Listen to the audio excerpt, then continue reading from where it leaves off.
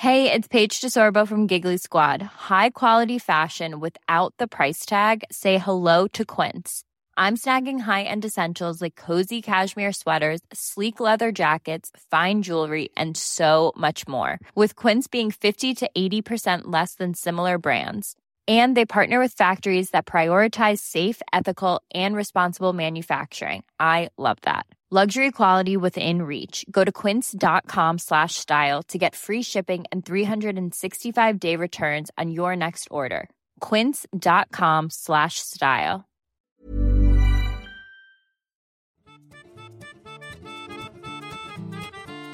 Hey guys, welcome to Steele Wars. I'm comedian Steele Saunders and I do love Star Wars, and each week we talk to someone of interest about it. And this week on this show we're talking to three people about it, as it is our fourth Mandalorian chit-chat about episode 4, The Sanctuary. And joining us once again, maybe the only person daring enough to make it through all 4 episodes with me from the Canto Bight Dispatch, it's Emily Lind. How you doing, buddy? I'm good. How you doing, Steele? I'm okay. But you did say that you said bad things about me on your last podcast you recorded, so I'm sort of enjoying the last blissful moments of our friendship. I mean, you had to be expecting that after you spoiled something for me and continued to not send me a voicemail that you promised me I sent 3 months ago. I sent you the voicemail, spoiler alert. And after we recorded. Yes, I on the last episode, I may have... It's like, my thing is, if Lucasfilm have put it out, it's fair game. And I may have mentioned something that... Emily didn't know about, but we'll leave it there. There. Do you know what I mean? Like, you know, who could have guessed that Yaddle was returning? But returning to the podcast from our Page Wars, a Patreon podcast, which is very popular, bringing his immense wealth of quickly read Star Wars information. It is the King of all Toms, King Tom Chansky. How you doing, Tom? I am well, Steele. Thank you, and I'm looking forward to the next episode of the Canto Bight Dispatch.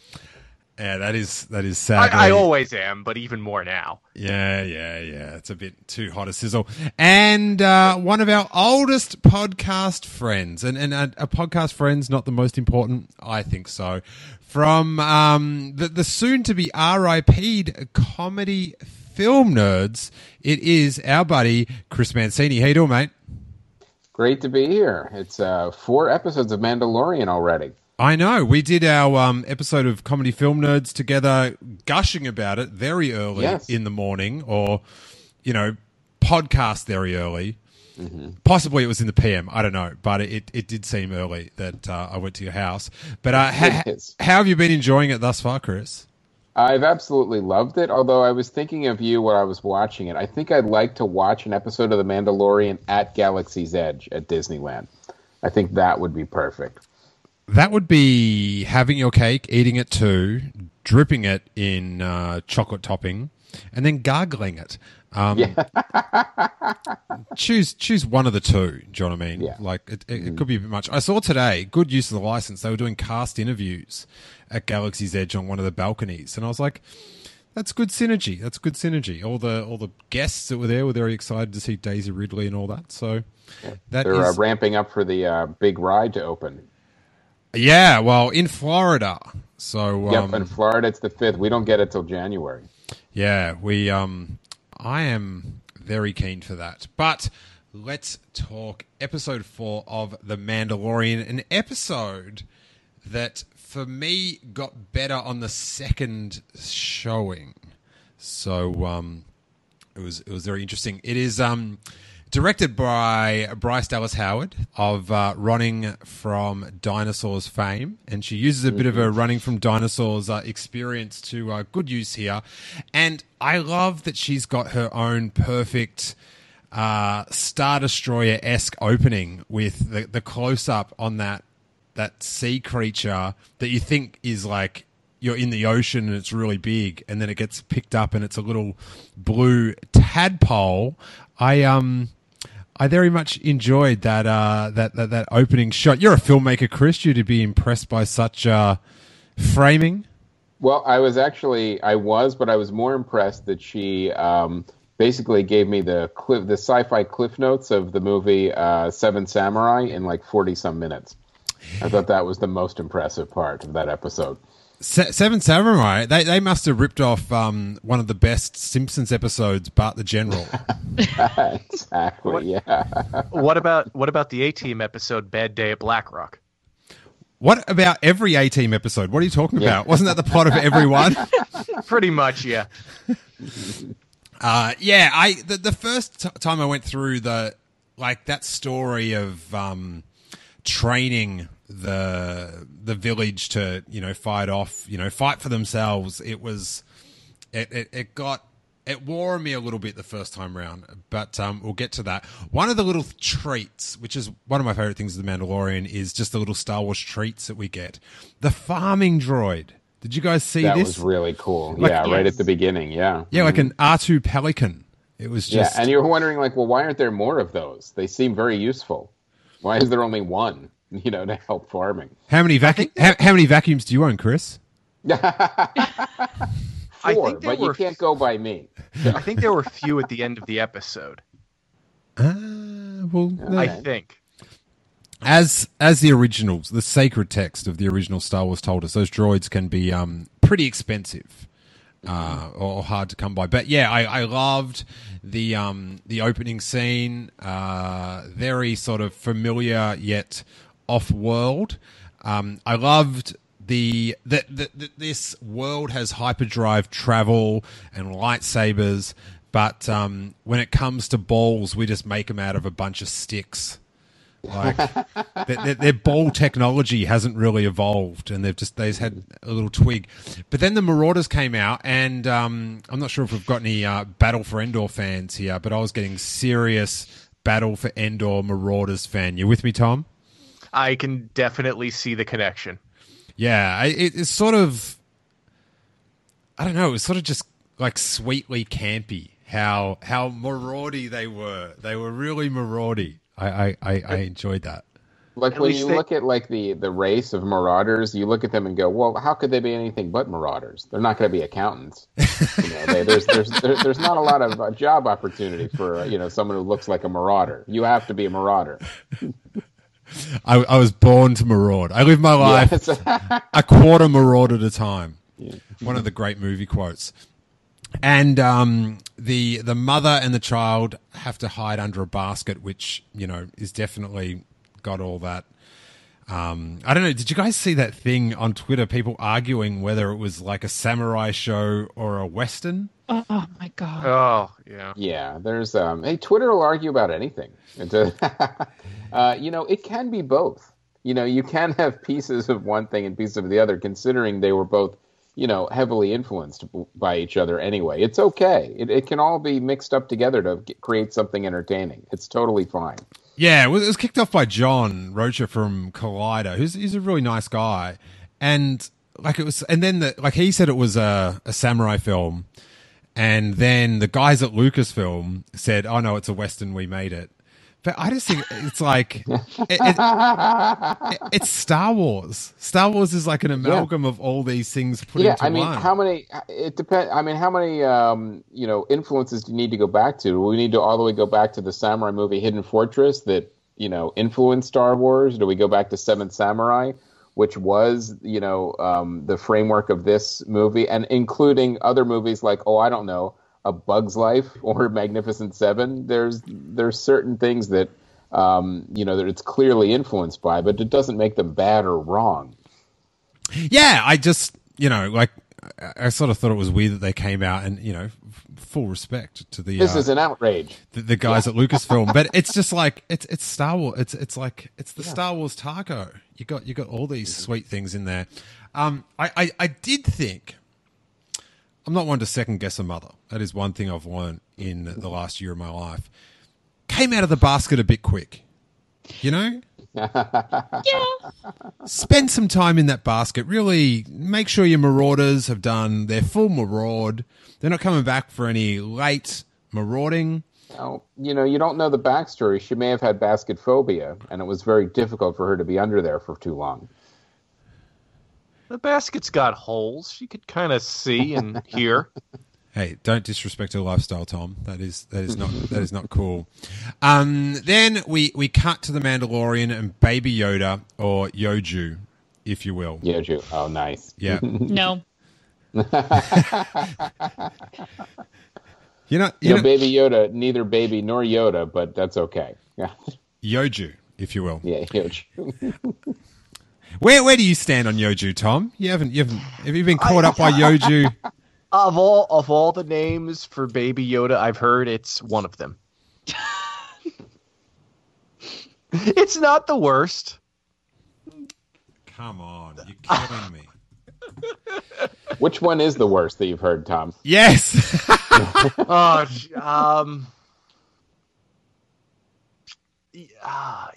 Someone said Yiddo, like kiddo, but Yiddo.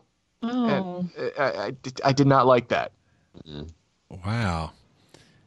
So Yoju is better than Yiddo. Okay. Yoju with a bullet. And up the front, the show gives the listener or the viewer what they want, and that's Baby Yoda being Baby Yoda, a little bit of cuteness. And one thing that I've found, like, out of Star Wars, but I'm glad they're doing it, is this episode references time a lot. Or for Star Wars, it references time a lot. And he says he's planning on staying a few months on the planet. And I actually thought that he would stay there I thought, okay, he's going to stay there a few months. That's what's going to be the episode about. I bought it. But I sort of just, I like that they're mentioning, even though, they don't have months or whatever. Well, they don't have A's, but they've got an A-wing, so whatever. But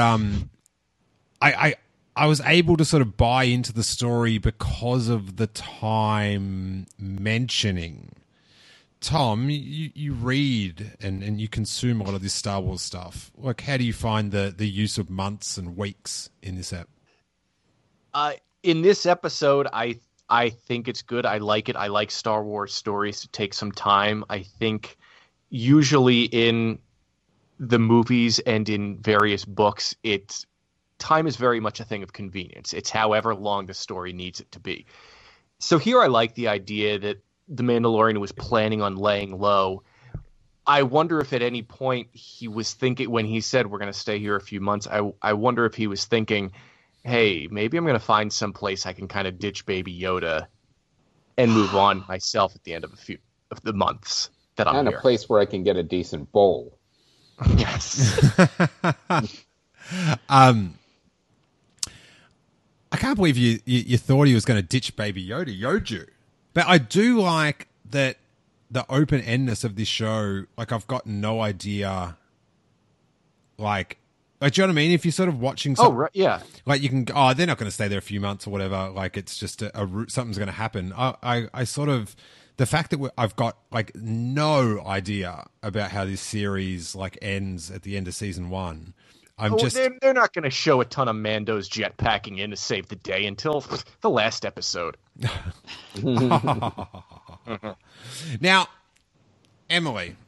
Yes. I don't want to ostracize you in this part of the podcast, but just kick back and just let the experts, I cannot wait. Run with this. But the Mandalorian just asks Baby Yoda, Yoju, if you will, just to stay in the spaceship. Now, I'm on this show with two other fathers, and as we know, fathers, it's the hardest job in the world, without question. Do you know what I mean? There's nothing comes close. You just wouldn't know, Emily. But leaving a baby in a spaceship, like I know we have a lot of hard to comprehend concepts in Star Wars. A lady floated through space. A Green Goblin lifted an X-wing, but leaving a baby in the Yoda in the spaceship, like, to me, King Tom seems like not very realistic. No, and he didn't even like try to roll the windows down or anything like that. Didn't even try to strap him into something. No, there's no baby seat or anything. I mean, when he found him, he was in a self-contained sealed orb. He could have put them back in there. Like, look, just stay in your orb. I'll be back in a couple of hours. This will keep you safe, and it's climate controlled. Well, no. They found that in the garbage. Yeah, they found that they found that trashed at the in the second or the third. When he went back, he saw it trashed, which I said last episode, Chris. Oh, right. That, like, as a new father, that really upset me because of like the resale of like baby products.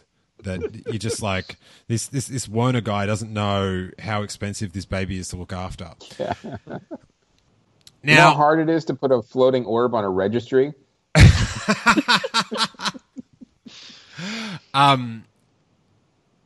So yeah, I thought it was kind of weird. Like I'm just like, as if you can leave baby, but then he decides to take him with him, and now as a Star Wars nerd, I just find it the way he just lets Yoju like just walk out when he's like this highly wanted bounty. Every time, admittedly, the visual is so cute of him like walking through the little forest to the thing, but I'm just like, these fobs, they're out there. Like, cameras are invented, space cameras, Star Wars space cameras. Like, this is meant to be a very savvy bounty hunter with a great reputation. He seems like he's inviting trouble with this Yoju, just dragging it out as bait. Isn't that kind of the classic, like, you know, the hardened bounty hunter or assassin that suddenly gets saddled with a kid, and then that kind of melts his heart a little bit? So it's also a trope that we always fall for as viewers too. I'm like, I've seen this before, but I'm still on board. Yeah, what were we going to say, Emily? Well, at least get like a little baby Yoda Bjorn or something. I mean, if for no other reason, then little Yoda's legs are very short, and if nothing else, even if it's not for Yoda's sake, don't you want to walk a little bit faster than baby Yoda can walk? Yoju, if you will. That is I won't.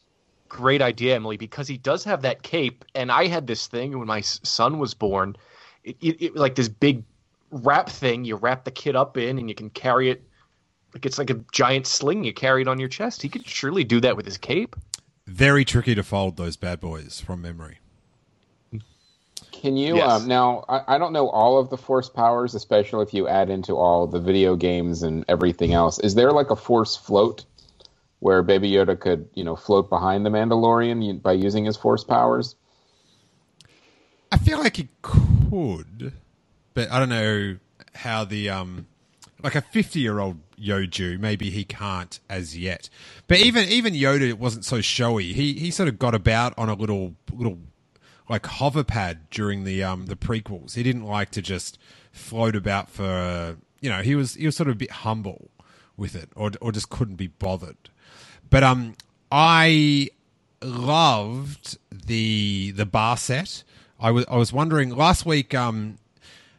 We had on Dominic Pace, that was a bounty hunter on The Mandalorian, and he explained how Werner Herzog's office it's all those LCD screens. Like, none of those walls are there, none of the stuff in the background's there.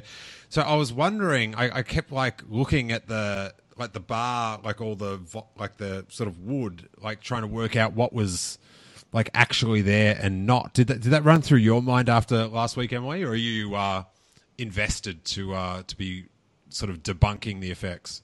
I mean, I sort of thought about it on my second viewing. The first viewing, I'm just totally in, but it like there's no way I can tell. This little tiny thing. First of all, Lothcat, that was amazing. That was cool. Because I was watching that and I'm thinking, where do I recognize that from? I don't think I've seen it before, but I did, just in animated form. Now it was it's more of live action. Technically, they're both animated, but it was from Rebels, right? Mm-hmm. Yeah, and we also saw it, Chris, at Galaxy's Edge. Remember, it was like in that little hutch thing in the creature shop? Oh, right. Yeah, I forgot about that. Mm-hmm. Is it like an animatronic thing? Yeah. The one at Galaxy's Edge? Yeah. And It was. And the shopkeeper tells you that he found it out in the forest and he's nursing it back to health, and it sort of breathes and makes little random noises. So very happy to see the Lothcat. But the opening of Cara Dune, this one little thing bugged me. Like, he walks in and there's a close-up of her, or not a close-up, but sort of like a mid-shot establishing she's there. And then it goes to this really nice long shot of the Mandalorian sitting down, and she's in the background out of focus. And then as he sits down, the focus changes from him to her in the background, sort of revealing her. And it's such a like awesome shot, but it's sort of blown it by the initial shot of her. Like, you're not introducing her with that focus change. You've already shown this very TV-esque sort of mid shot of her. Is that, am I over editing at home? I feel like. Are you armchair editing? it just sort of bugged me that, like, you give you this like close up and then there's this really beautiful long shot that would have been a really nice sort of introduction, but you know, save the close up for later. Do you know what I mean? Just seeing her in the distance. Yeah, it's definitely editing change. My personal preference is to see the long first and then the close up, but yeah, it's an artistic choice. Yeah, but the shot where the focus change was, mwah.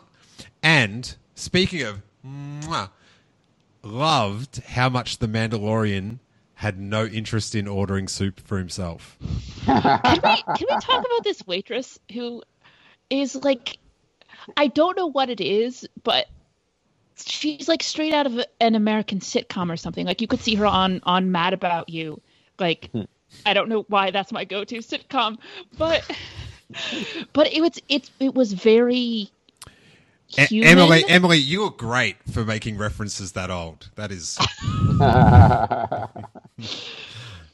But she just seemed very earthy, and I don't know what it is that drew, like, occasionally in, it seems to be in The Mandalorian. It's happened before where I'm like, oh, that's an Earth person. Well, she also mentions that Cara's been there for a week, which is also very earthly, but I'm enjoying knowing the time. But yeah, I was sort of like, she's the Mandalorian's Dexter Jetster, just running her thing. I was waiting for her to call him Hun. That says something about you, Tom. It's just too much time spent in diners. He didn't order anything else. It's like, well, if you don't like soup, we've never really seen you eat. I know you have to take the helmet off to eat, but could you order something to go? Like, we never see that a ship stocked with food either. What about the space straw? Have we not thought about busting out the Mandalorian space straw? Just up there. Or Mandalorians, because they're also decked out. They're the type of people to have, people you just sort of see them on the street and they've got a backpack with a little sippy straw coming out of it that's sort of meant for high altitude adventure, but they're just like, I'm in the mall and I might get thirsty. Maybe it has baby food in it or something like that that's easy to get through a straw. Excellent. And I do like the Mandalorian. Big tipper. Yes. Very impressive. Very impressive. Then, after complaining about it for the last couple of episodes, he goes out to confront Cara Dune and flicks some more cash to the barkeep to look after Yoju. Because I was so getting tired of him just having him like float along and sort of like be a video game character. But that sort of I like that. And then they get into a sweet little battle, which I thought was pretty compelling. And then we hit the now infamous Yoju sipping tea incident. Have we all been swept up in this meme, King Tom? How are you looking? I've used it once already. The animated GIF. Big fan of it. It's easy to wash down frogs, with sipping tea. Have you utilized this GIF in your internet toings and comings, Emily? I have, and I feel like it's something I would normally already be sick of and annoyed by, but for some reason, when it comes to Baby Yoda, I have no limit. and I will just accept all of the cuteness and all of the memes. I just don't care. Emily, Yoju's #1 fan. Good to hear. Good to hear. She loves the Yoju. When Gina Carano says Endor, I don't know what happened, but I felt warm. I felt part of the universe. I felt like the universe like knew me. I just her casually mentioning Endor, it just made me so happy for some bizarre reason. Like, which made you more happy, that reference or the reference to Life Day? I would say Endor because okay. Because one is my favorite thing, and the other thing is that thing. It's fine. I love a good Life Day reference, but Steele's War on Life Day. But what did you guys think of Gina Carano? I sort of thought she had like the campy comic book come to life acting style, which is kind of perfect for a Star Wars TV show down. Well, her background is in, I think it's Ultimate Fighting or something like that, if I remember correctly. And, she just has that, physical presence on screen, which is really great. And I thought she, I didn't, not believe for a second that she was a commando and that, there was some backstory that we hadn't heard the complete version of yet. So I was intrigued by the whole thing. Now, Tom, you're a canon junkie. How does all this Republic or Rebellion Commando like fit in with like Battlefront and the stories told there? Like, what do we know about these shock troopers, I should say? It fits. I don't know that they've ever been called shock troopers before. Maybe in the one of the The Force Awakens comic series, Shattered Empire, because we are introduced to a special forces unit there. The Rebellion, just like the Empire, they do have special forces unit and they operate in all sorts of different ways.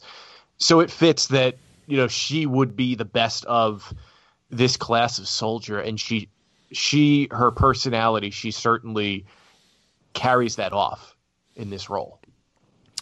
Now, Emily, did you get the feeling that she knew, like they sort of came to an agreement, like, I don't know, they sort of just reached this stalemate and just went, okay, let's just agree to disagree. Does she know the Mandalorian's on the run?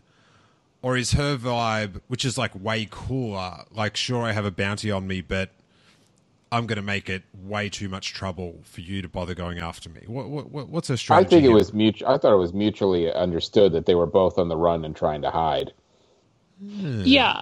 I don't think she knows quite how much trouble he's in or has any idea what the score is. But I mean, just the fact that he's showing up there with a small child Yoju and not on a job would clue her in that something's going on with him.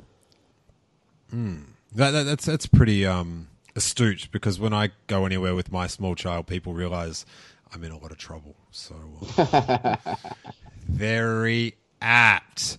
So yeah, they sort of agree to just go their separate ways, and I like the weird codes of just like, he just without any argument goes to Yoju, oh, this planet's taken, let's get a new planet. You can like last episode we were talking about more in the galaxy. Yeah, last episode we were talking about Barleys, or when you're playing tag safe or whatever you call it here in America. But she Barleyed or called an entire planet as her hiding spot, which I thought was, I just like the code of just like, all right, well, she's here first, next planet, it's fine. I got to keep going until I find someone who's not on the run, that's taking up an entire planet that I can't stay on now. And then it cuts to him. He's at the Razor Crest, and the villagers come. In the slowest transport of all time. You didn't like the little cart? It would have been faster to walk there. God, you're so angry or worked up about how slow it is that you can't even wait to get to that part of the show. I live in New York. You got to walk. Now we know why they were there a couple of weeks.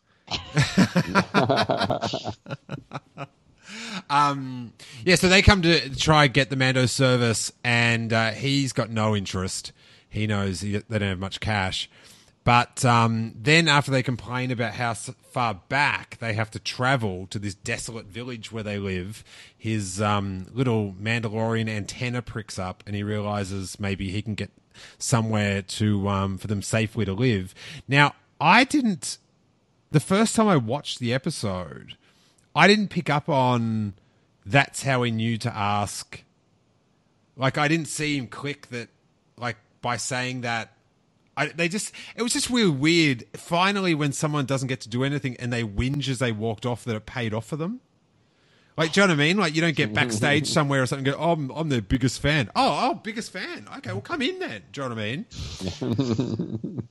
But, it didn't, like, that sort of little link didn't click with me the first time. So I was sort of, on my second watch, I was like, they write things to make sense. And I did like also the unspoken diss that while Mandalorian wouldn't even look at how many credits there, he instantly assumes that Cara Dune will do the job for that amount of credits.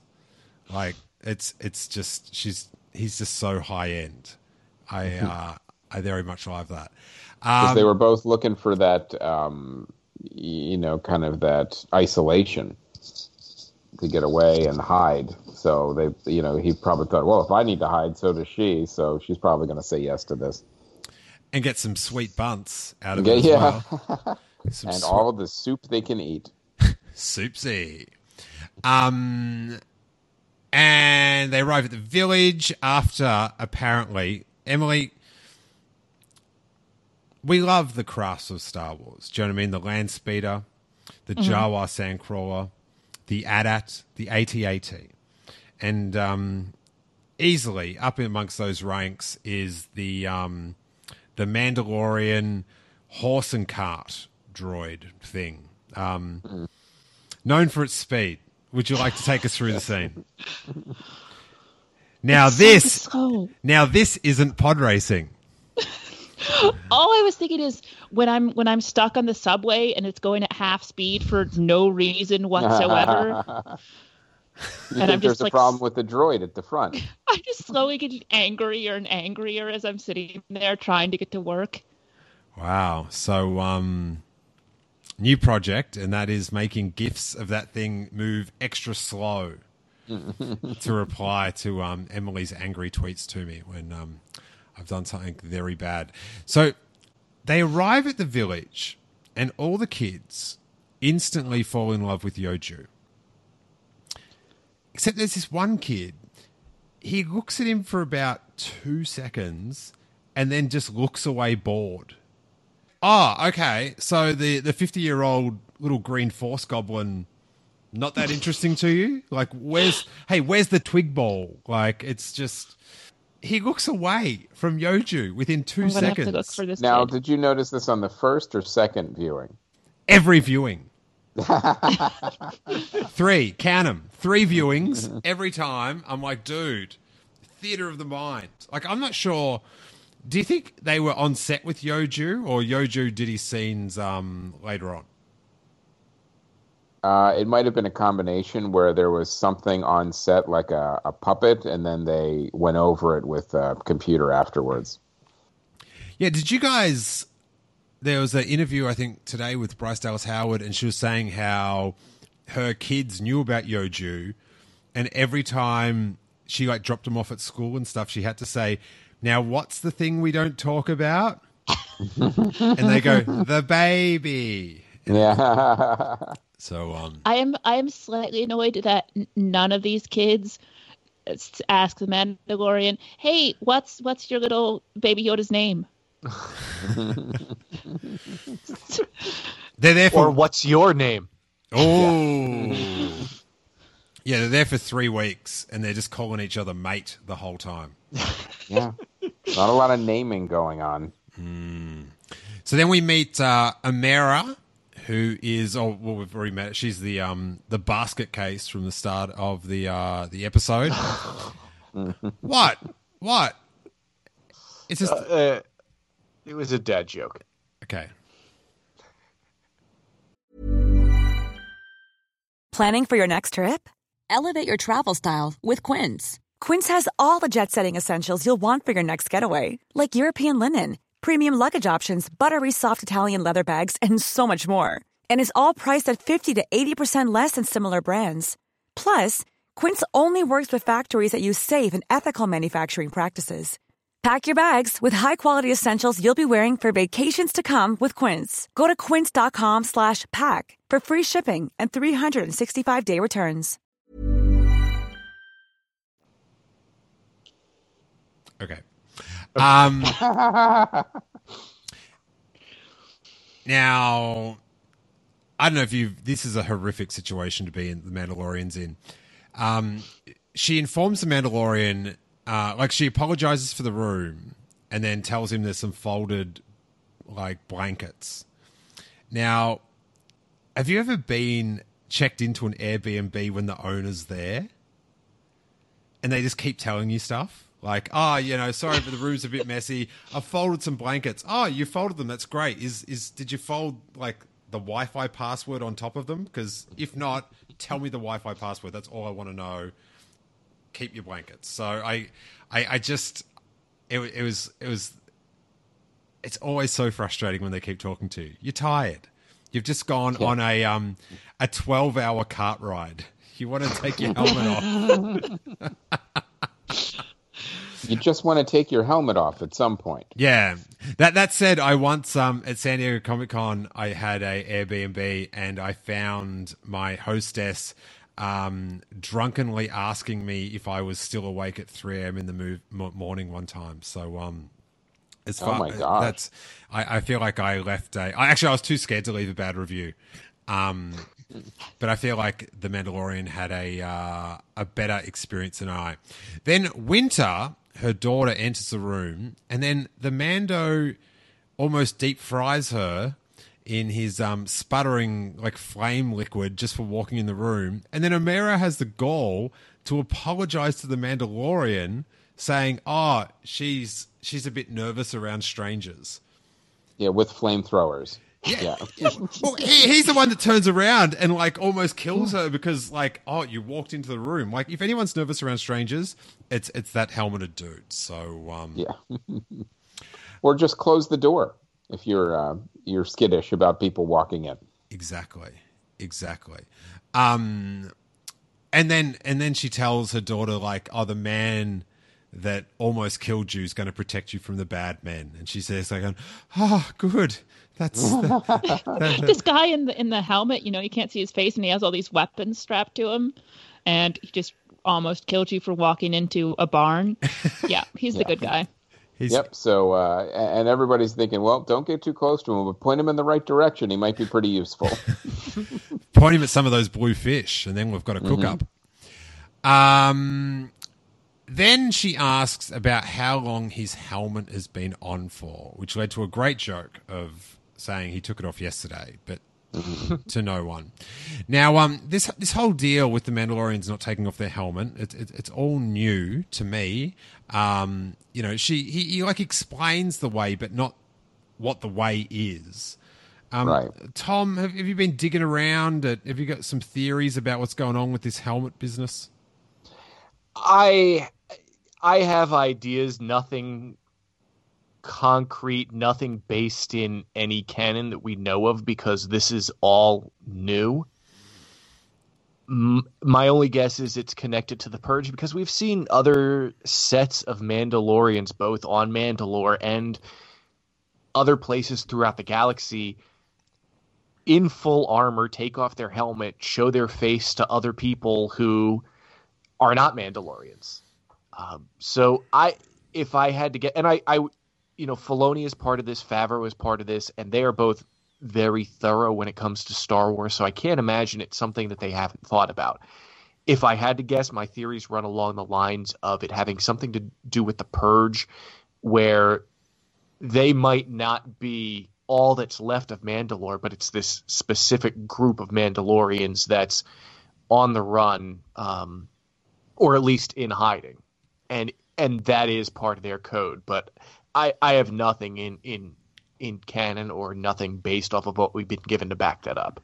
Okay. Then they do a bit of recon. They see the footprint, and then we get a landmark moment in Star Wars history, you guys. The first time that ATST is said. It was very special. It was poetry to my ears. And then we're cut to the amazing scene of the Mandalorian telling the villagers, "Bad news, you can't live here anymore." I loved it. Loved it. Did anyone find that a bit much, or is it just across the board? Because whenever anything funny happens in Star Wars now, I'm like, oh, is half the people going to hate that because they're taking it a little bit out there? It made me It's laugh. possible. Yeah, I thought it was funny. I think one of my favorite parts too is was they were very, very nervous about the one ATST that was there, and they did the same thing that they did with when we first saw the bodyguards in the stormtrooper outfits, where they were dirty and not kept well, and this ATST was also dirty. It had like a weird glow in the in the cockpit, and I thought it was really cool. Like, this is what would happen if the Empire wasn't around anymore to maintain their vehicles. It would slowly deteriorate, and then it would fall into the hands of marauders. I thought the red light was so good, and it sort of fit in because we've never really seen them at night. So it was like, well, they probably would have like a red, like submarine light in, so they can see everything. That would make, pretty sweet. I mean, it was shot red like eyeballs. It was a forest monster, like a troll or something, which was kind of cool. Yeah, well, the start thing when the trees all shook at the start of the episode definitely gave me like smoke monster flashbacks in Lost. Mm-hmm. Then I like how they complain that they didn't tell them about the ATST. Which right, which is very Yeah. very true to Star Wars. Because if you went to a new Star Wars friend's house and they didn't tell you they had an ATST and they did, you'd be annoyed. Like, you should have Yeah. told me about this. We could have. Way to bury the lead. I Yeah, know. man. That does a little. It does a little chat, chat, chat, chat. Like when you push the button, does a little dance. The best. So yeah, then we get the live action reenactment of the Simpsons episode Bart the General, the original source material for this storyline. And I enjoyed the neat trick because these shows just get so hyper nitpicked, and sometimes a little bit maliciously. And it's a neat trick that the Mandalorian explains Kara's military past. So the villagers take her seriously, and then the people on the TV on the other side judging her that, oh, what's she doing? They take her seriously as well. So I enjoyed that little, like, we're just filling in this little gap of Star Wars lore. And then we get, I'm not sure if you guys have seen this, the controversial scene, the shooting scene with O'Mara. Did you see? Oh yeah. I can't believe that. There's going to be controversy or anything. I didn't see anything controversial at all, and I'm like, oh, no, people they're upset over it. The fact that she could actually shoot straight. And I saw that some guy was furious that it didn't have kickback, and her stance wasn't like the correct stance. And then you look at like Han Solo shooting his like blaster in front of the Millennium Falcon. It's like, that doesn't seem. I'm not sure if that's a correct gun stance either. It's. Hey, Mr. Angry YouTube guy, how many space rifles have you shot anyway? My theory was that he shot one rifle at like a gun range at a Bucks weekend, and it kicked back too much. And he was really embarrassed in front of all his friends. So now when he watches anything, it's like, oh, it didn't kick back. They kick back in real life. Yep. Yeah. These space guns could have inertial dampeners in them. You don't know. It's and it's this balance of like, should we update like stuff so it's more realistic for now? So space gun jolts, or should we keep it the same as the films that you love so much and you want to harken it back to? Like, I don't know. You can't have have it both ways. But it's quite the trope that the war widow knows how to shoot. And did you notice the gun, Tom, looked a bit Bosk-esque? Kenner Bosk. It was a Relby, the same weapon that Bosk uses in Empire Strikes Back. You just said a word I've never heard before. One more time. Relby. Relby. What a source of information this guy is, huh? I That is know why it. he's the king of all times. Oh my God. Now, the training thing, I don't know. Like, when they had the spears, I just kept picturing Herman, you know, the war veteran on The Simpsons, like stabbing the bag. It's just so well worn. And, it's already been done in the Clone Wars. What did you guys think of the whole training thing? Like, the second time I watched it, because I enjoyed the end, it didn't bug me as much. But the first time I was sort of just like, I know exactly how this goes. Weirdly, I think I either needed more of it or less of it, and I'm not quite sure which one. It was an odd amount because, they were running up against, we have a lot of preparation to do, but only a limited amount of minutes in the episode. So I think it was running up against that for sure, because it was really, if there was anything that was a cliche, it was those scenes, training the farmers to fight with specifically sticks. It did pay off because at the end you see a few of them use the sticks and use them proficiently, even the one who is holding it backwards. But it was a little bit weird. Yeah, I just sort of was thinking, I'm not sure what it would be, but just a different weapon than a spear. It just, I don't know, it just seemed a bit on the nose. A bit on the nose. So Cara and Mando, they go to set the trap. What were those cauldrons? They go to the Marauders' place, and they've got these cauldrons of something that one of the Marauders ends up getting dunked into. I thought it was their food. I thought someone said it was the stuff they were brewing from the shrimp. Okay, that would And it might have been I don't remember what it was called, but the flagon of whatever liquid. So they were basically making moonshine from the shrimp. The stuff that Cara Dune says you could stay on this planet and sip this and watch your kid grow up, like.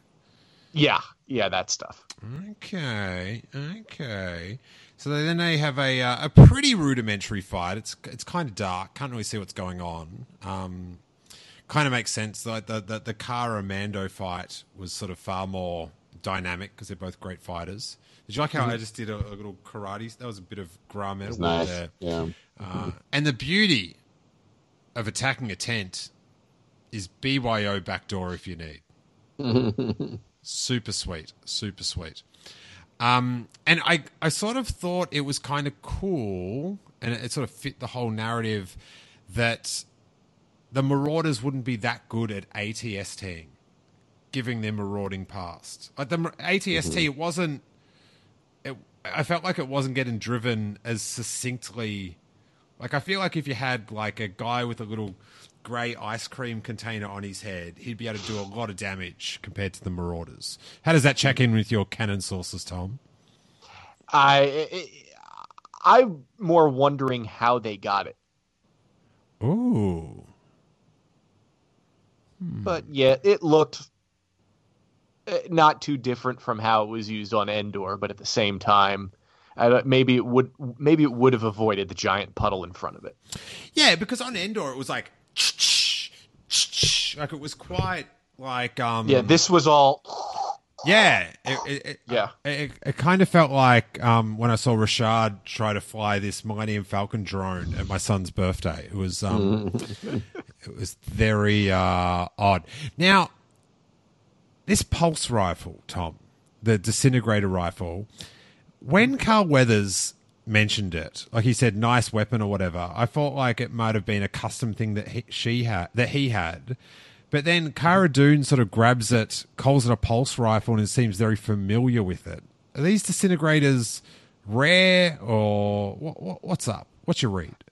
My read is that because she is part of the Alliance Special Forces, she would be very familiar with all kinds of weaponry, no matter how rare. Okay. Yeah, she might have been a specialist too. She would know all of them. Okay. Then she gets it in the eyeball, and then the Mando. It falls over. The Mando drops a grenade and does an 80s ride the blast jump to safety. So good. That would make B.A. Baracus proud. Yes. That was just so sweet. And even the 18 reference, like, I'm not sure if this was like on purpose or not, but I think it's the Mando that says, "Was that the plan?" And then she says something like that, or maybe it's the other way around. But of course, you know, Hannibal at the end of every episode of the 18 would say, "I love it when a plan came together." So I'm not sure if I'm projecting there or what, but I expected him to, somehow chomp a cigar right at the end. Yes. And then Baby Yoda tell him, "I ain't getting on no plane." Yeah. Wow. Do you understand these references, Emily? I understand them as references that I've heard references of. Okay, excellent. Perfect. I love your Snoke Theory sucks little water sipper there. Yeah. Oh, and the other side is the... Excellent. That is a good misuse of the license. A good bootlegging of the license. Then they save the day, and I kind of love this scene with Cara and the Mando where she sort of mocks him for why he can't take his helmet off. Just doesn't respect his culture at all, which I guess when I say it like that, it's probably not that cool, but it's in space. It's space culture. So you can be space racist. It's fine. Mm-hmm. Yeah, okay. Well, prune face. There's prune faces. And then, they mentioned he's been there for a few weeks. And then he says that he's going to leave him in the village. And am I a total sucker? I thought, this is it for Baby Yoda. He's leaving. Okay, you are a total sucker. Yeah. I saw it immediately as a sunk cost. It's like, well, there's no way that amount of art assets is going to be gone in episode 4 for the VFX budget. We spent all this time designing him. He's going to be in multiple episodes for sure. Tom, are you willing to save any of my dignity? I thought he might be gone from the show for an episode or two. But now we're on the Baby Yoda train all the way to season 2, I'm guessing. Yeah. What it feels like. Do you think there's without Baby Yoda, there's no Mandalorian? Is these Ebony and Ivory living in perfect harmony? I think it's more the story of this season. Baby Yoda is the story of this season because other than Baby Yoda and the Mando, I don't think there's been any character or location that's been in all 4 episodes. Well, they sort of wrap up Cara Dune. They make out like she's not going to be in it again. I'm not sure if there's... I've sort of... I don't know. Someone said that there's other clips, in the preview that haven't in one been of the seen trailers yet. there was. Okay. Because I'm a fan. I her saying Star Wars lines is so cool. It's a very Star Wars thing, though, if you think about it. I don't know if you remember from Star Wars to Jedi, but George was talking about the sail barge from Return of the Jedi, and he's saying how everyone complained. I vaguely remember that scene. I'm sure you do. I'm sure you do. But George was saying that everyone's complaining that the sail barge was this big, expensive set, and they use it for 5 minutes and blow it up. But his philosophy was, you have these giant things, and you show them for only as much as the story requires, and no more, because you want people to say, that was awesome, we need to see more of that. instead of, oh, let's move it on to somewhere else. So it's a very Star Wars thing to have these locations and characters that we as an audience enjoy and then move on to something else so that the story can move along with it. Don't you sometimes wish that 80s George Lucas was there to have a chat to late 90s George Lucas? Yes. Yes, I wish 80s George Lucas co-wrote the prequel trilogy. Yeah, I respect all the George Lucases, but I feel like sometimes he loses his way. And then the Mandalorian's asked to stay, and for this one, I didn't think he was gonna say yes, but I was on edge for his reply. So I'm getting suckered into this show, and then we've got the return of the fob. Omara asks or tries to take his mask off. She gets mask blocked. And then for the second time in the series, we hear a gunshot. Assume it's heading towards Baby Yoda, and then someone's killing the killer. And this time it's Cara Dune killing was that a Gardenian bounty hunter, Tom? It looked like it. I couldn't tell for sure. Okay. And the bounty hunter that did that, whether he's Gardenian or not, he was very short-sighted because it was very clear that Baby Yoda is worth more alive, and it would be a much higher bounty. He didn't even try.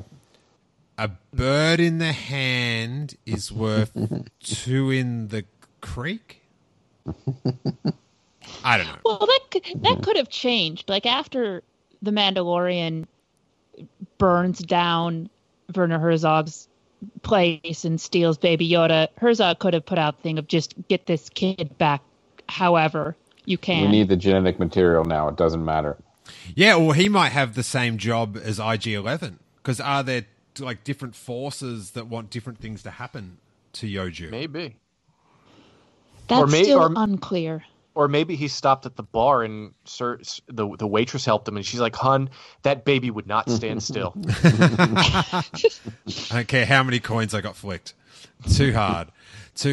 Now, as I said, this is the second time Blaster Bolt has stepped in with a second to spare. Now, is this like a bit repetitive or some sweet Mando ring theory? Neither. I didn't mind it until you called it ring theory. Yeah. I didn't think of it as repetitive, just because it that's the way this show is so far for me. I'm enjoying it, and I don't know. I think the storytelling is better than ring theory. Okay, because when it happened, I was like, oh, this sort of seems familiar, but then I was also like, oh, but Baby Yoda's okay. And that's all. I think the purpose was to kind of establish that this is going to happen over and over again, and we're never going to be safe, so we have to keep running. It's like the end of the Incredible Hulk every week. Yeah, it was a good. It was sort of like a good way to put the pieces of like all these people we've just met and we're getting along with. Here's like the reason why we can never have them in the show again. We're pulling down the little pond sets, and we're going to put up something else. But we have to see, like, were you guys like? I'm amped on Cara Dune. Are you guys like sharing my my Cara hype? Yeah, I was really surprised. Because they sort of had billed her in the promotional stuff. It seemed like she was going to be like a co-lead of this show. Yeah. So the fact that she doesn't show up until episode 4 and she's on the poster, I know. It's true. And is maybe gone for I think she's coming back at some point, but could be gone until the finale, is disappointing. I thought she was going to go with him at the end. Yeah, I sort of again I like the same with like Kuel, the Ugnaught.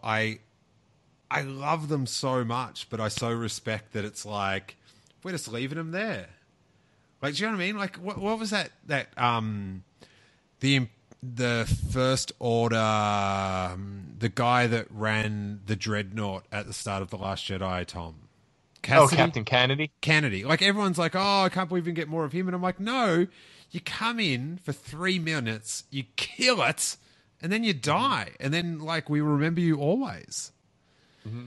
But I do want more Cara Dune. Just the way she says. I think we'll get more for sure. The way she says Star Wars lines, it's just there's such a good comic book charisma about it. I'm like, she's like, until our paths cross, and I'm like, yes, cross. And then we get a sweet little ET moment with Winter and Yoju. Imagine having to say goodbye to your Yoju. Emily, what would you say to Yoju if you had to say goodbye? Would you say, hey Yoju, I'm going to miss you? What would you say? I would just be crying too hard to talk. Would you say, I love you, Yoju? I would say, I love you, Baby Yoda, and I would kiss him on his cute little head. And what if he looked up and said, call me Yoju? First of all, I never want to hear Baby Yoda speak. Oh. How aware is Baby Yoda? Like... Because, okay, the scene at the beginning of the episode, when he's hitting all the buttons, when he looks the Mando directly in the eye and then leans back and hits that other button, I'm like, so he's not really a baby. Oh, no. That's classic toddler behavior. I will pull you up on that one as a father, Emily. No, I would say toddler, but like baby and toddler is like where everyone's referring to him as a baby. And you first. This is what Harry does. He's 14 months. Like he will hold up something and look at me and go, uh-oh, and then drop it off the table. They're there to torture you. So I think he's a little torturing thing. But the fact that like he's there drinking tea and he levitated I just sort of feel like maybe like Yojus don't talk until later on, but they're like, because I feel like it's the talking that makes him seem so much younger. So you want no language. I think it would be too weird. He gives little coos and yeah, that I'm okay with. Yeah, and I think it's a force thing, almost as if he's operating on feel more than actual awareness of what's going on around him at times. I will need a training montage to accept that, Tom. No, it's like an innate thing. It's not something that he's been taught, but it's like in episode 2 when he levitated the giant rhinoceros, he sensed and could feel the danger that he and the Mandalorian were in. It wasn't, no one told him, oh, focus on this, you could lift it up. It was him riding the waves of the emotions around him. I mean, he understands that the kids don't want him to eat that frog. Right. He did understand that. Yeah, he spit it out. But then, what is he? We don't know what he eats besides frogs yet. Soup. Yeah, soup, apparently. That's true. Hey, mate, have you been watching the memes or not? He's loving his soup.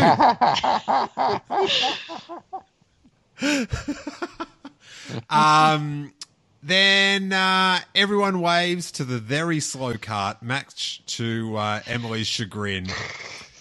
The adventure concludes, the music kicks in, and then we realize that we're done with our space adventure for the week. And then sweet concept paintings. The credits with the concept paintings and this music, they're awesome.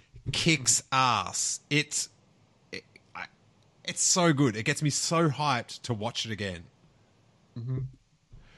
Yeah, it's a great idea. Yeah, it's just, and it's sort of like, it reminds me of those old Ralph McQuarrie folders that everyone used to get. It was, very good. Now, I, first watching, I was not, like, I enjoyed it, but I was tempted to go under 7 or under on my score. That's I just the repeated story, but second watch I got it bumped up. Emily, as the returning guest, what were your like final thoughts and your score out of 10? I know people have been talking about how short these episodes are, but this is the first one where I really felt that and felt like I could have used a little bit more time. Like I could have used one more scene, maybe with Amara and the Mandalorian, to really have that end where she wants him to stay pay off. I like this episode. I like the characters. It's my least favorite episode so far, but it's still at least a 7.5 for me. I still really enjoyed it and watched it a couple of times, and we'll watch it again. Yeah, I'm getting like some really high quality rewatches in. I am enjoying my rewatches, and I'm just not. I don't rewatch anything really that like I watch like now. Like I rewatch Star Wars movies and stuff, but I've been pounding these a couple times a week. So I'm very happy with my Mandalorian experience. How about you, Tom? It's a story that we've heard before in different forms, and I'm sure we could all have put it together in our heads once we realized what was going on.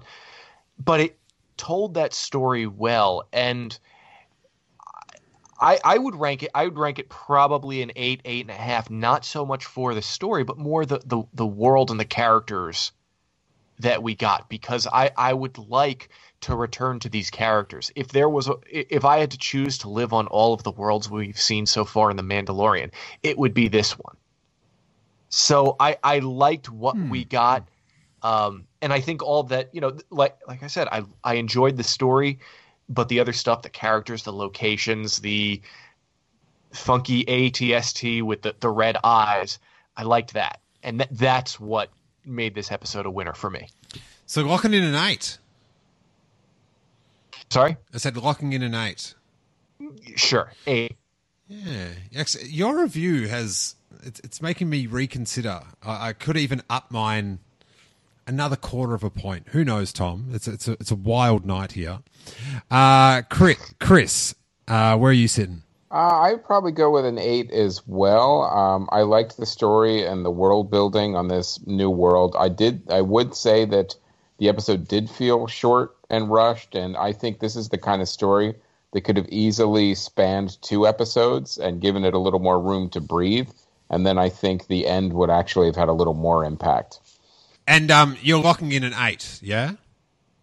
I am. Mm-hmm.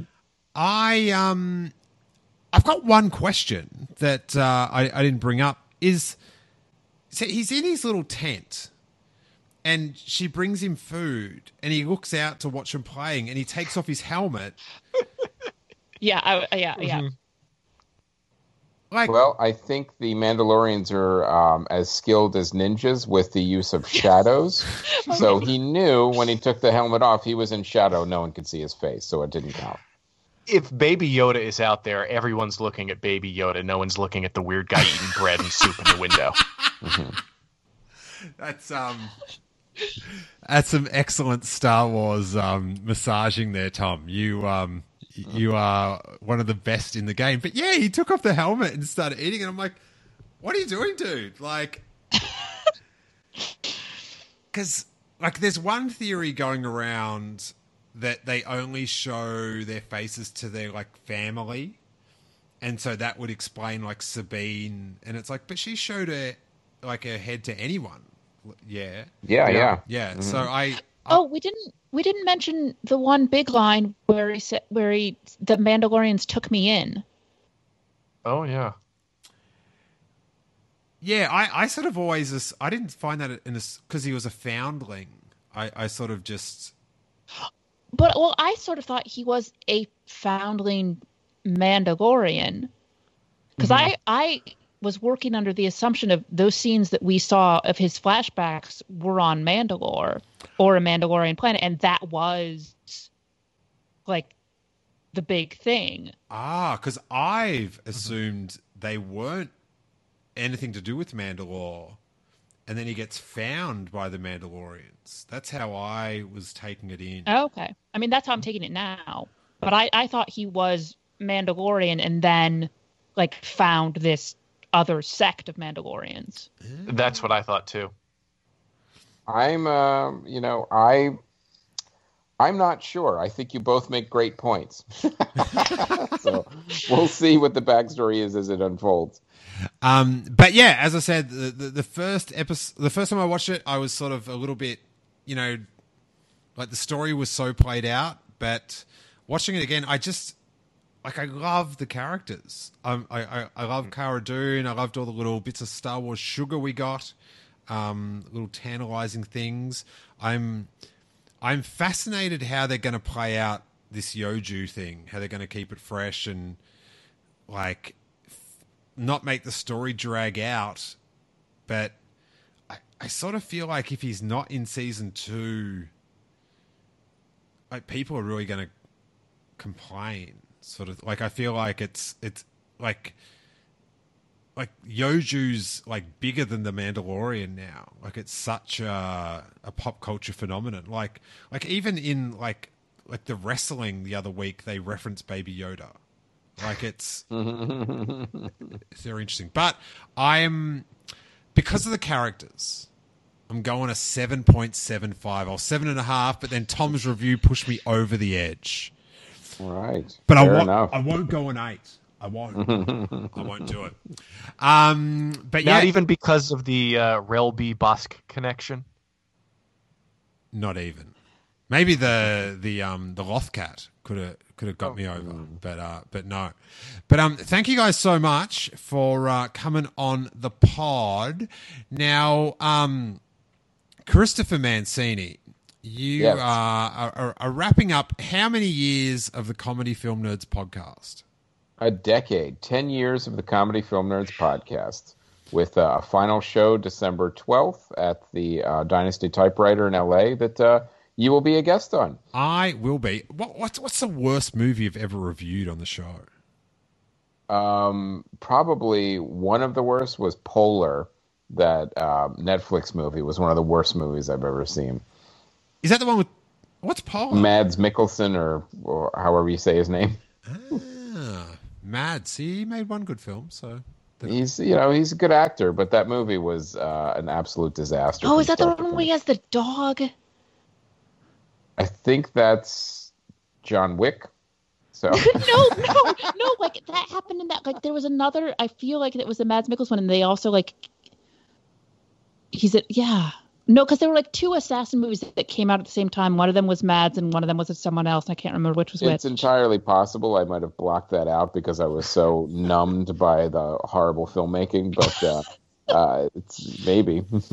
Emily noticed the dog, and Chris noticed it was a dog. So yeah.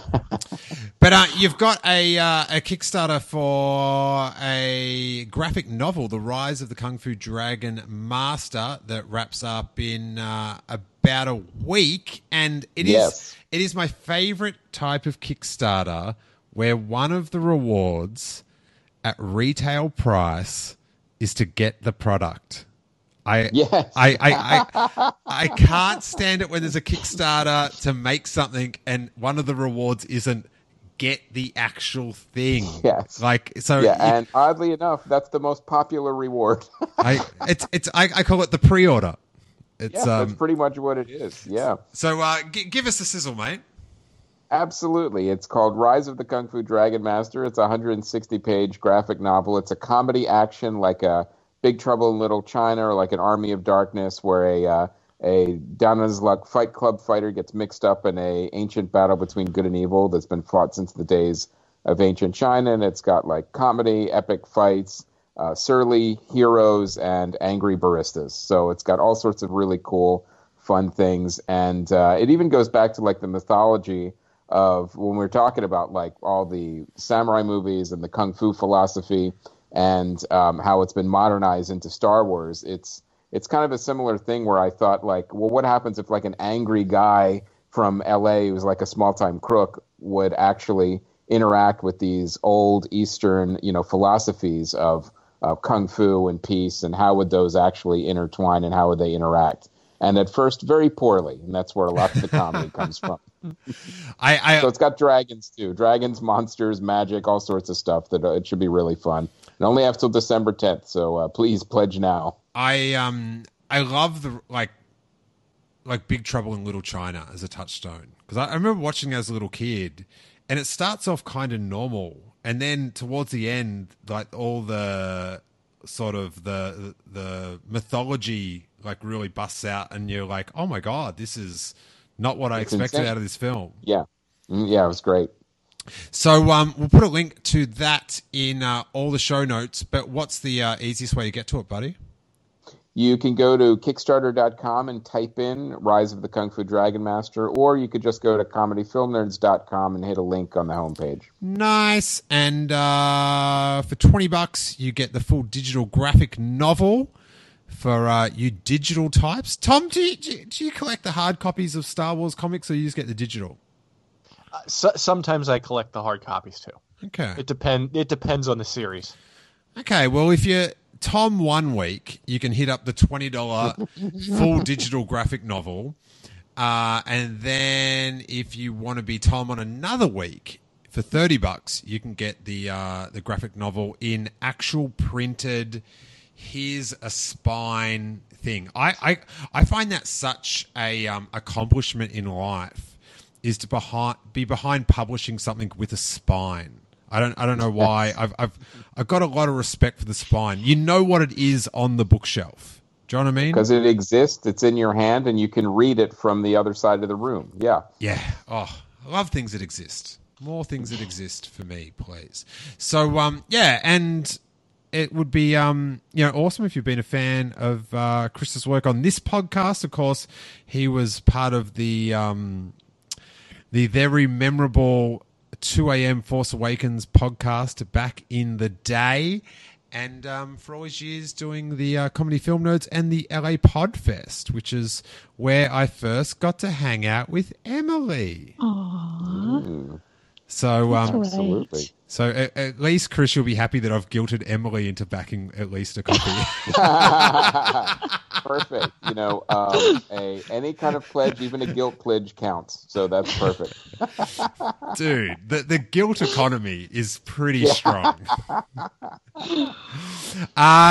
And where can we find you on Twitter and all that good stuff, Chris? You can find me at Chris J. Mancini on Twitter, and then my website is chrisjmancinionline.com. King of all Toms, where can we track you down on your many audio pursuits and tweeted wisdom? My Twitter is Tom Chansky, and then as far as podcasts, I'm on the Sith List every week, and then Patreons for Steel Wars. We got Page Wars, Blue Harvest, and The Bad Motivators. Excellent. And we'll have to make a time to get together this week, because we've got the very special reverse episode. Yes. Very exciting. The upside down episode. Steel read something. Yes. Well, this is the deal, Chris. On my Patreon, I've got it very worked out that I don't have time to read any of the new books or comics. King Tom can do it that morning. He will read a novel in the first 24 hours. So I just get him to come on and just tell me everything that happens. So I'm kept up in the canon. He's your human Cliff Notes. Yes! Much. King Cliff. Emily Lind. Yes.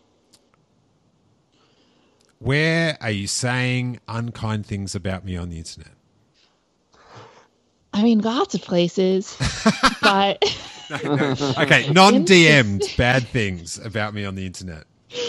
In specific, you can hear me say bad things about Steel on my ostensibly Star Wars podcast, The Cantobite Dispatch, which I do with my friend Brittany Brown. It is exceedingly not safe for work, but we have a lot of fun. And Tom sends us voicemails because he is a good friend and sends us things when he says he's going to. We like Tom. Thank you. But it's going to be quite a nice endorsement too. It's going to be a great two-parter, because bad Steel this week, but next week, spoiler alert, I got it in. I got it in. That's true. Okay. But Tom's never spoiled anything for me, so I like Tom better anyway. And also, you can find the podcast on Twitter and Instagram at CantobitePod, and I am on Twitter and Instagram at EFLind. Nice. I love you too. Thank you. I love you too, Emily. Thanks so much, you guys, for coming on the pod. If you haven't already, go back and check out our other chit-chats about The Mandalorian, the first 4 episodes now, either in audio podcast or YouTube form. And there's also our interview with Dominic Pace, who was a bounty hunter on the set of The Mandalorian, with some really good insight about what was going on the day George Lucas was on set and all that good stuff. And join the Patreon if you're keen. For $3 or more, you get all the bonus content, including King Tom with Page Wars and tons of Q&As and fun stuff that we do there. Thank you guys so much. Cannot wait until this Friday. And may that force be with you. Night, guys. Thanks, guys. Bye. Thanks, Steele. Night.